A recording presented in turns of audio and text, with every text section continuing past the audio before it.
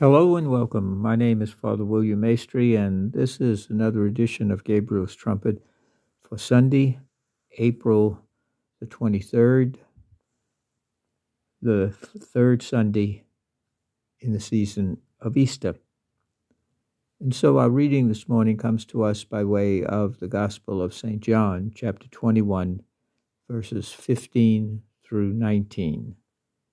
John 21, verses 15 through 19. And in this reading this morning, we find out that once again, if there was any doubt, that the resurrected Christ comes to Simon Peter and really reveals to him and to each of us the redemptive love of Christ and the vast difference between the response of Judas and the response of Peter to their betrayal and denial of Jesus. Jesus does not hold grudges. Jesus does not hold resentment and anger. Jesus, when he forgives, he forgets. And he always offers us the way to reconciliation and the way, by his grace, to turn back to him. Remember at the Last Supper, Jesus dips the morsel and hands it to Judas, the first morsel, and offers it to him. But Judas has already decided to close his whole being. He refuses this gesture of reconciliation, this invitation to turn away from Satan about what he is to do. But he goes into the night and comes back with the Roman authorities as well as the religious authorities to have Jesus arrested. And later, he will go out and hang himself in an act of despair. Peter, in his own way, has denied Jesus, doesn't know him, does it 3 times, and each time is more vehement, more angry, and yet more guilt-ridden than before. And when Jesus passes by and Peter's eyes make contact with that of Jesus, Jesus simply looks at him. Doesn't say anything, he just looks at him. And the gospel writer tells us that Peter went out and wept bitterly. He wept bitterly. He didn't hang himself, but his tears were the tears of true regret and contrition. But Jesus has also told Peter, remember, that when you turn, that is, when you turn back, you will be able to strengthen those whom I have given you to shepherd. That is, Jesus is always praying, hoping, inviting that we will always turn back to him, regardless of our betrayal and denials through sin.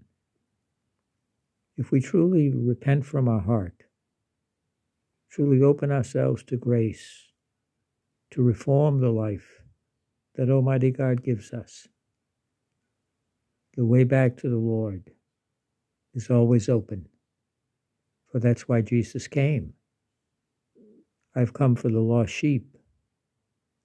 I've come to search for the coin that can't be found. The prodigal who has left, who was given up for dead, but has now returned, we must celebrate. And so in our gospel reading this morning, after they have a meal, after the catch of fish, Peter is there with Jesus, and Jesus says to him, I want to put a question to you. And he says to him, Peter, do you love me more than these? Simon, son of John, do you love me more than these? He says it to Simon, because remember, it is Simon, much more than the Peter part of his name, that has denied the Lord.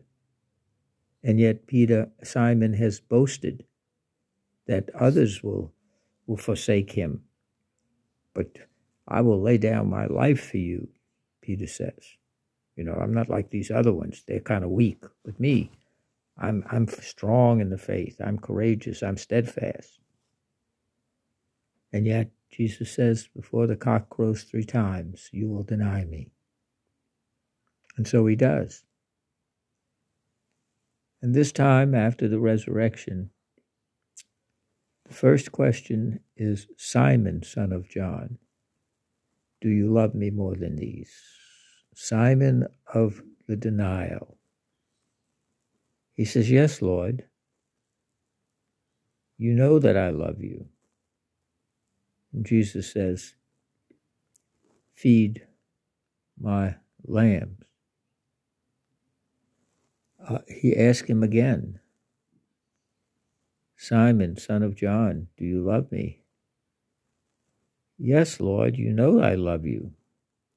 Jesus says, tend my sheep. A third time, Jesus asked him, Simon, son of John, do you love me? Peter was hurt because he had asked a third time, do you love me? He said, Lord, you know that I love you. You know well that I love you. You know everything.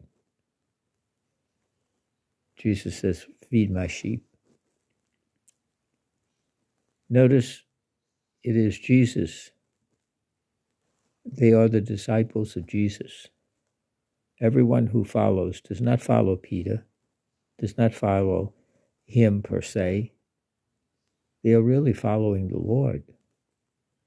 The danger is that those in authority may think that they own the church, they own the disciples. They don't. It's a trust. It's a great trust to be raised up by God for a position of authority and of influence, because that person has a great deal of responsibility and accountability for the way in which he guides those entrusted to him or her. And the danger is always to believe that they belong to me, a kind of cult of personality. You hear people say a lot, oh, who has the Mass today?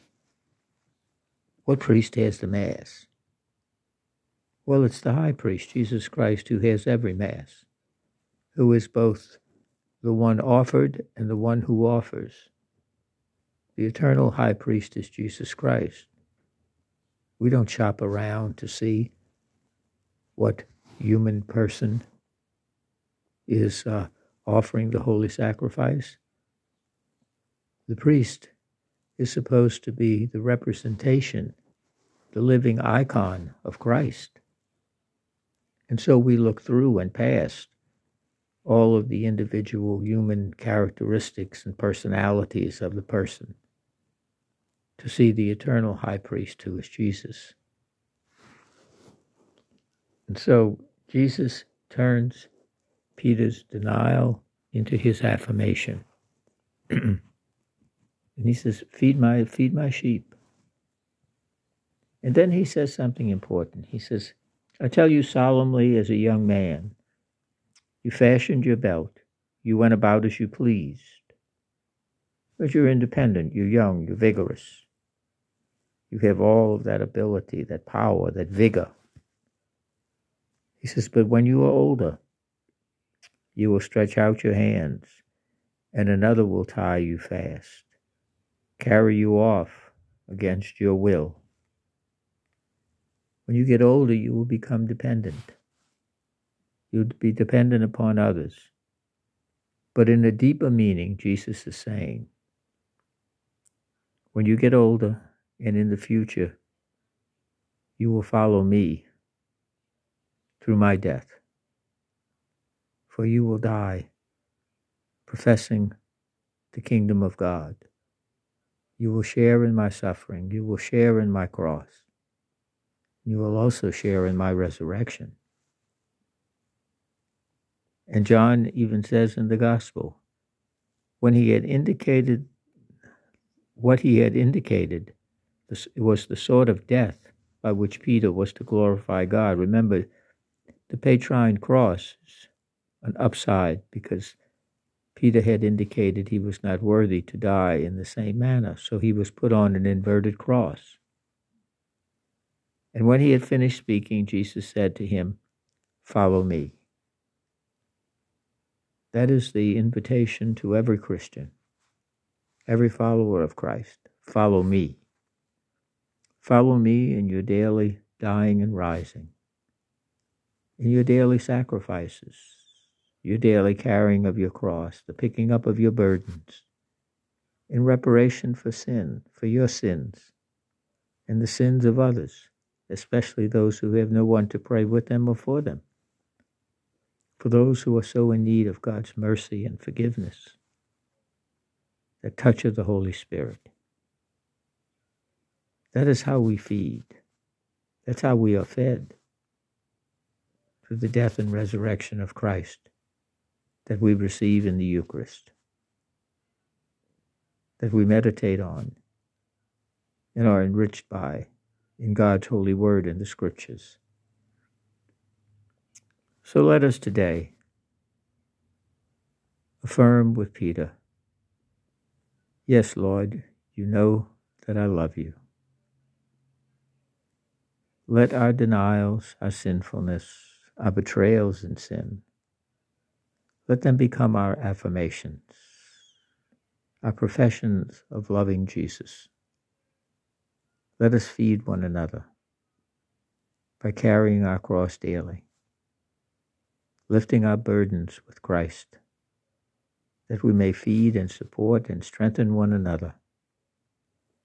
For in carrying our cross, we also enter into and share the glory of the risen Lord. God bless you.